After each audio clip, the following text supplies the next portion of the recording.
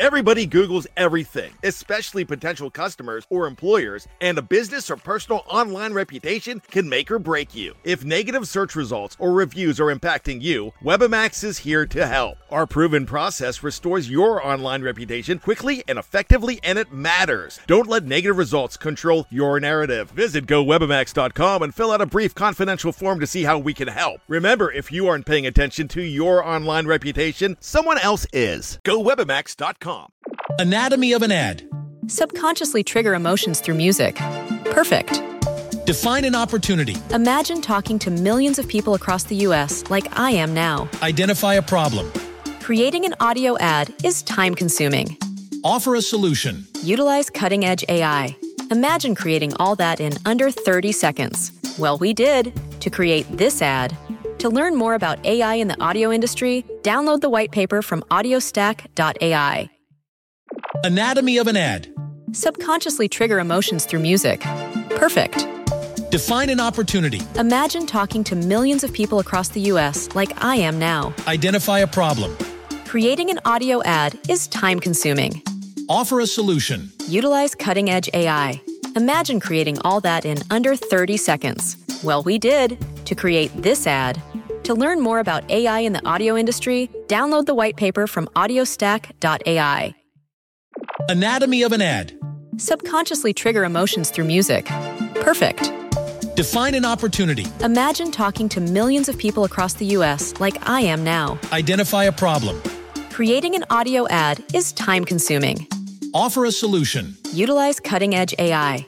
Imagine creating all that in under 30 seconds. Well, we did to create this ad.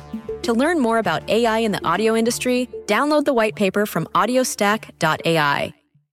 Before we begin, if you like what you hear on Mile High Report Radio Podcast, don't forget to rate and review us on Apple Podcasts, and go ahead and click subscribe wherever you get your podcasts. You're listening to Mile High Report Radio with your hosts, Adam Malnati and Ian St. Clair. Get involved with the Denver Broncos conversation at milehighreport.com. And now, it's time to get to work.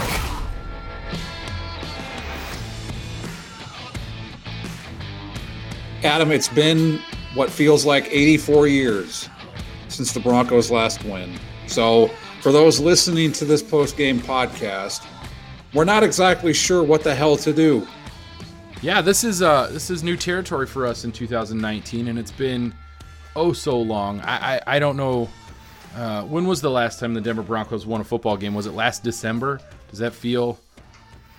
It was last December. So we're talking 10 months. 10 months of not winning. Of not winning, of plopping it out there and expecting it to perform. Ooh, that was well placed. Well plopped, as it were. Well plopped. But now we do get to talk about a Broncos win. And it feels good. Right? I mean, bask in the warm orange and blue glow of a victory in Los Angeles. That's what Broncos country gets to do after a full month of losing in the regular season. That's what it was. 4 weeks of losing. And I think people were starting to go a little crazy, perhaps you and I included. I think what made us crazy is they should have won 2 games. They should have won their 2 home games. Yeah.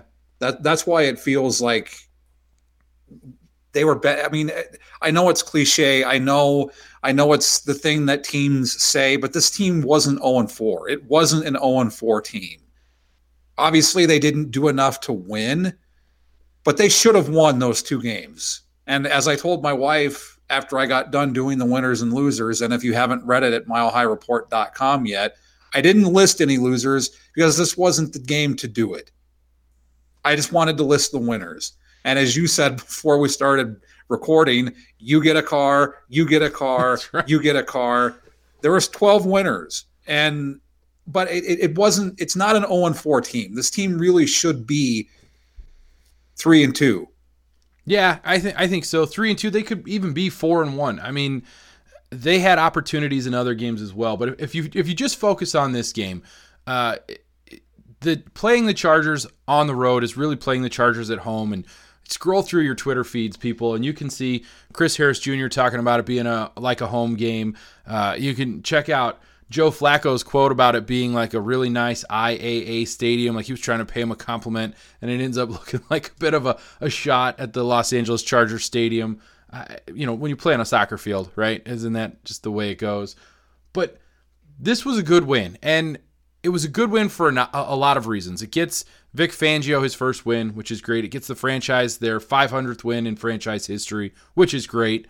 And it sort of releases a lot of the pressure that everybody was feeling. When you are watching a team that you know should have more wins, and just like you said, they should be at least 2-2, but they didn't finish. You get that win, and there's a pressure valve that gets opened up. And I think that what you will see moving forward, and I don't want to get too far ahead of ourselves, but I think it will be something that allows them to play a little looser. You could tell in some of those other games there was a tightness to the way that they played. This opens things up. This opens the doors. And so beating the Chargers is always fun. Getting a division win on the road is a huge deal, even at 0-4, because it really signifies this season isn't over yet. The season isn't over. Everybody wanted to write them off for dead, and I guess maybe there's a pulse.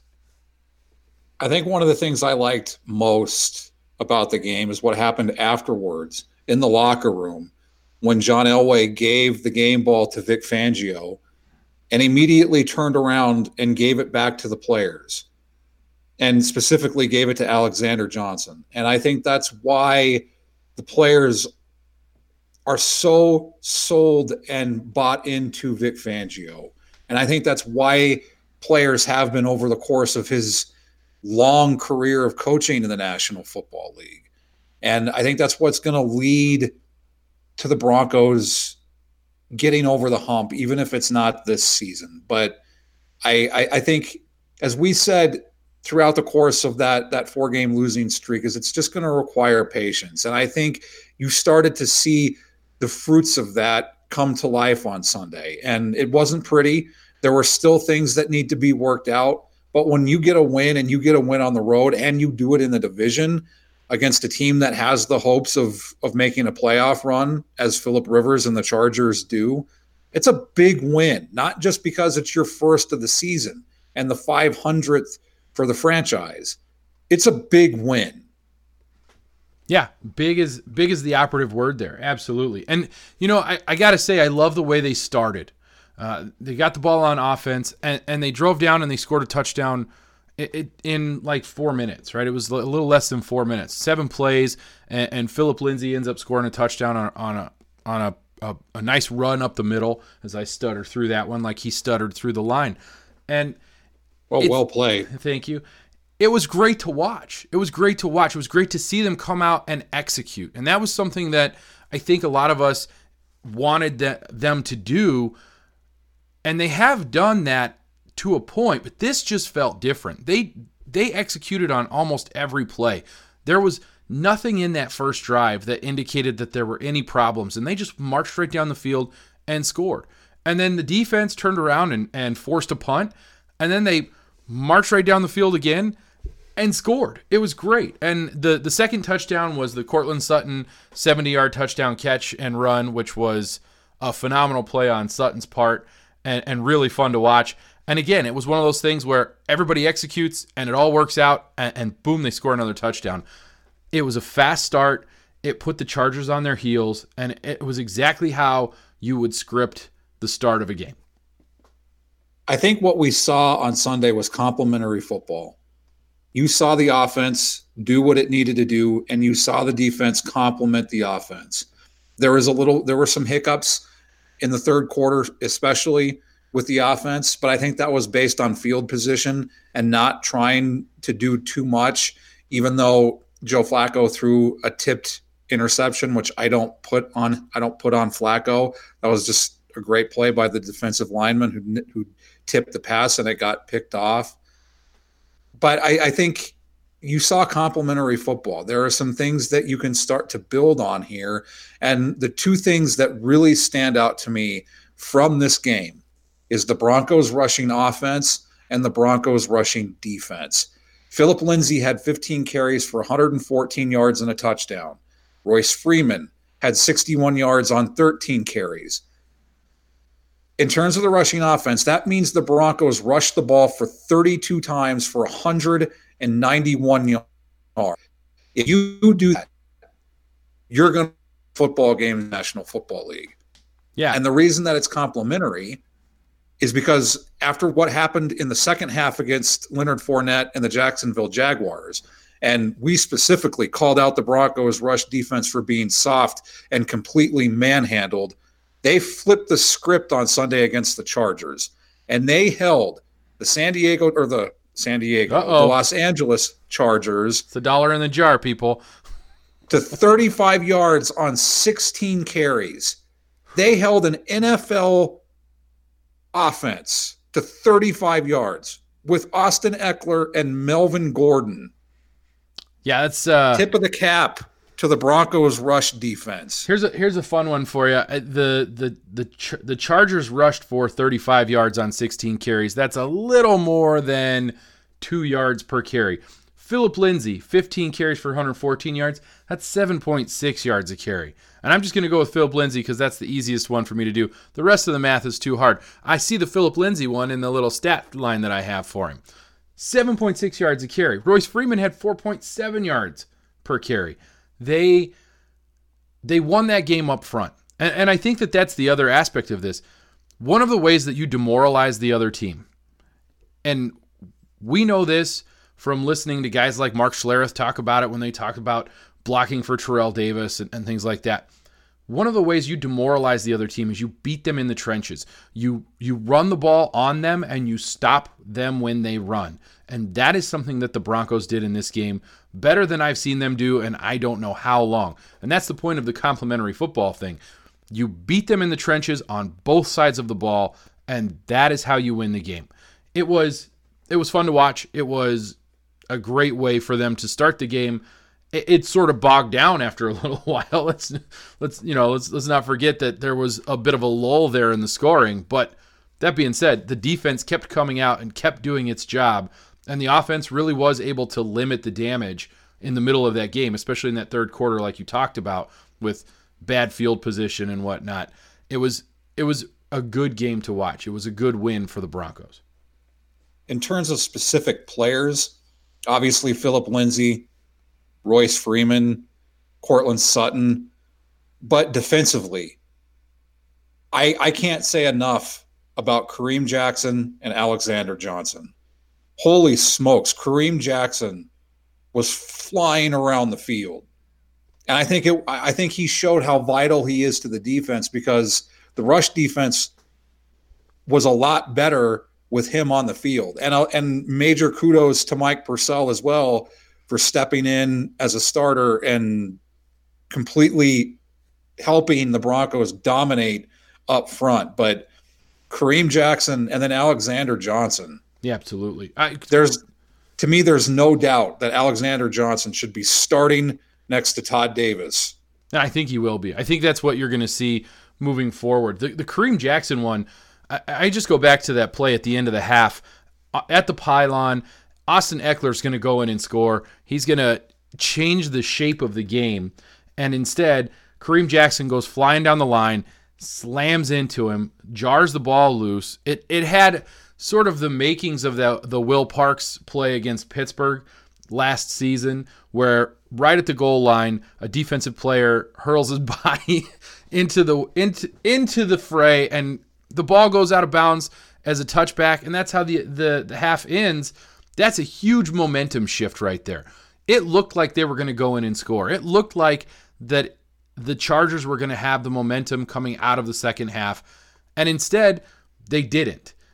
And so that was huge as well. That Kareem Jackson play is the one that stands out, I think, in a lot of people's minds as maybe the turning point of the game, to be quite honest. And then you're right, Alexander Johnson, he had an interception, right? Am I right when I say that? He did, and he should have had two. Should have had two. He had an opportunity for another one. Justin Simmons with the first interception gets the first turnover of the season for the Broncos defense. So you can see things are sort of coming together. You if you take those four losses and you look at the teams that they played, and you look at the way that they played those teams and the outcomes, this game right here against the Chargers was the game that sort of was the culmination of a lot of things coming together. That doesn't mean, like you said, that doesn't mean it was a perfect game. And I certainly have a few complaints that we can talk about, but it was a perfect victory in that they did what they had to do to win and took care of business when they had the opportunity to take care of business. I'm going to mention one other player who I think really stood out, and it's Malik Reed. Because there was a lot of pressure on him, and there's going to be when you try to replace a guy like Bradley Chubb. You can't replace a Chubb. It's very difficult. When a Chubb is down, it's down, and it's hard to bring another Chubb in. There's just no other Chubb out there. But Reed definitely rose to the occasion, as Chubb would have done. Well played indeed. We're on a bit of a roll here. But in terms of Malik Reed, he only finished with 2 tackles. But as I said in my winners and losers, I don't think that does justice to how well he actually played for the Broncos defense. Yeah, I'd be curious to see some of the advanced statistics that some places like Football Outsiders and Pro Football Focus do, just because they go through the pressures and all those things that don't actually show up in a regular stat line. So I'd be curious to see what his impact was beyond those just quarterback hits and things like that. Those things are important, and they play into how a game works out. So you're right. Malik Reed was able to hold his own on the opposite side, and that's what you need to help free up Von Miller. Von Miller is going to make plays. He's going to have an impact on the game, and I think he had a pretty good impact on this game. He was pretty much all over the place as well, but he wouldn't have been if Malik Reed hadn't played as well as he had. And so I think that it was very important that Malik Reed sort of stepped up and showed out a little bit, and he certainly did. So that was a big one for the Broncos. In terms of the negatives that we both have, I'm going to mention mine. I mentioned my key to the game is finish, and I wouldn't say that they finished as Vic Fangio said. They survived or they held on. So that would be one of the things that I would like to see. And again, offensively, I think in the third quarter it was more about field position and not wanting to do too much. So I totally get that. But the big one for me, and I think it's worth mentioning that they finally won the turnover battle. They forced 3 turnovers. They only gave the ball away twice. But the penalties. The Broncos committed 12 penalties on Sunday. That's going to have to be something that Fangio and the coaching staff continues to look at, because that it's never a good thing when you commit double-digit penalties, especially on the road. I think that speaks to how well they played and they were able to finally overcome some of the mistakes that the first 4 games ended up costing them. Yeah, I agree with that. My key to the game was the third quarter. Let me read to you the series that took place during the third quarter. The Chargers had the ball to start the third quarter. They went 3 plays, punt. Broncos 4 plays, punt. Chargers 5 plays, punt. Broncos 3 plays, punt. Chargers 3 plays, punt. And then there was a Broncos interception, and then the Chargers threw an interception. Thank you, Phyllis. And then the Broncos punted and allowed a touchdown. That was the punt return for a touchdown, which is not good. And then the Broncos got the ball. They ran 11 plays, and then Brandon McManus missed a field goal. Not exactly a third quarter to remember by the offense. The defense did, for the most part, what they needed to do, and held held Los Angeles's offense in check for the most part. But it was one of those things where it would have been nice for them to come out after that Kareem Jackson hit on Austin Eckler, after sort of snatching momentum back, to come out, make a stop, and then put some points on the board. And they weren't able to do that. They were able to hang on and played well enough in the fourth quarter, but I would have liked to have seen that. And that goes to my other point as far as a negative goes, and I'm curious what your thought is on this. I just don't see the offense as having a killer instinct. And that's kind of the big problem I have right now with Rich Scangarello. And by no means saying that this is on him 100%, but it is kind of first time play caller as an offensive coordinator. I can understand that he might have some issues here as far as finding a rhythm and understanding the things that you need to do to sort of get that killer instinct and go down and score points when you've got a team down. I mean, when you're winning a game 17-0, it feels really good. But after that punt return for a touchdown, 17-7 didn't feel as good, right? And then the Chargers were able to get a field goal. Now it's 17-10. The Broncos offense isn't really putting points on the board. That to me is a problem. That's something where they should have beaten Jacksonville by coming out in the second half and slamming the door, and they couldn't do that either. So this is an area where there is a need for improvement. Rich Scangarello and the offense need to figure out a way to, when you get up big, which is great, now you've got to go ahead and you got to kill. You got to get that killer instinct. You got to put the team away. You got to just be willing to go out and go for the jugular. And I didn't see that in this game. They got the win, and we're all very happy about it, but I didn't see the killer instinct in that third quarter. I think what should give you excitement and the rest of the fans excitement about that is the way Philip Lindsay ran on what eventually became the field goal from Brandon McManus that gave them a 2-possession score. And that was, I said it in my winners and losers. I said that run on 3rd and long by Philip Lindsay to get them back into field goal range epitomizes Philip Lindsay and the heart and the grit that he plays with. So I think that's where they can, as an offense, they can look at the film when they watch it and say, yep, that's what we need to do throughout the course of the whole game. Yeah, it's a great observation because that is a killer instinct that I think you can lean on. And he, as a player, like you said, is one of those guys that he's just got something, right? The cliche, he has it, right? We hear that all the time. You hear it because it's something that has merit. And Philip Lindsay has it, whatever it is. He's got the killer instinct. He's got the desire, the want, the push. He's got that chip on his shoulder. Every play, he believes he is going to beat the man across the line from him. And he usually does. And this game was a perfect example of that. And you do make a good point. He has the killer instinct. He went out there and said, we need this many yards. We need to get this done. And they were able to do that, which is wonderful. I need the rest of the offense to join in on that, right? We need Rich Scangarello and the rest of the offense to sort of go along with Philip Lindsay and also have that killer instinct. But it's a good win. It's a huge win. And I think we also have to give credit to Vic Fangio. We did it at the top with how he gave the game ball from John Elway.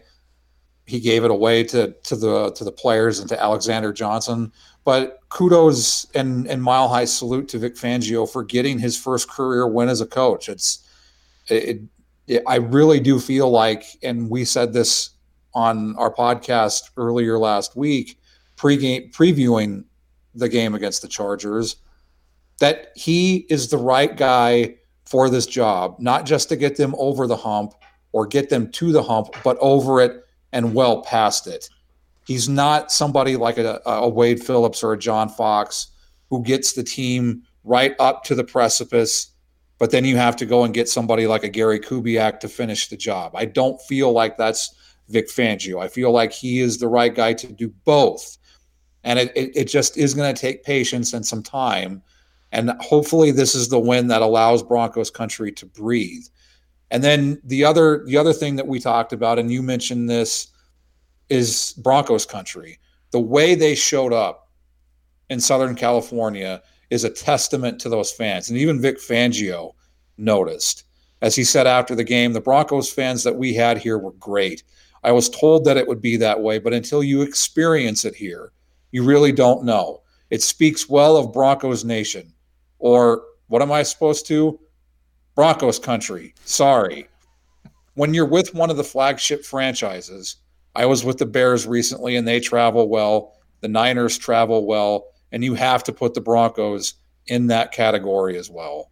And my bold prediction was that there are actually going to be more Chargers fans in attendance for the game on Sunday, and apparently they all listened to me and wanted to prove me wrong. So I'll go ahead and take credit for that. Yeah, that's all on you. Nice job. Way to get him, Ian. That was good stuff.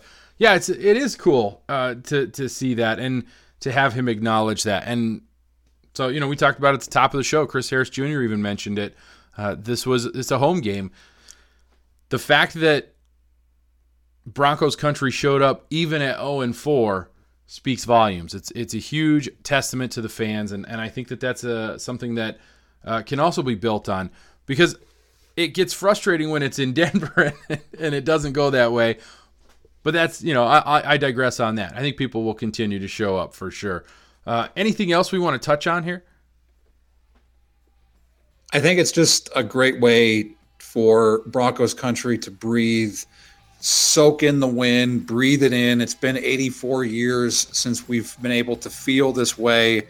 So just enjoy it, sit back, be patient, and know that, the Broncos are on the right path. You've been listening to Mile High Report Radio. Get involved in the discussion at milehighreport.com. And as always, go Broncos. Anatomy of an ad. Subconsciously trigger emotions through music. Perfect. Define an opportunity. Imagine talking to millions of people across the U.S. like I am now. Identify a problem. Creating an audio ad is time-consuming. Offer a solution. Utilize cutting-edge AI. Imagine creating all that in under 30 seconds. Well, we did to create this ad. To learn more about AI in the audio industry, download the white paper from audiostack.ai. Anatomy of an ad. Subconsciously trigger emotions through music. Perfect. Define an opportunity. Imagine talking to millions of people across the U.S. like I am now. Identify a problem. Creating an audio ad is time-consuming. Offer a solution. Utilize cutting-edge AI. Imagine creating all that in under 30 seconds. Well, we did to create this ad. To learn more about AI in the audio industry, download the white paper from audiostack.ai.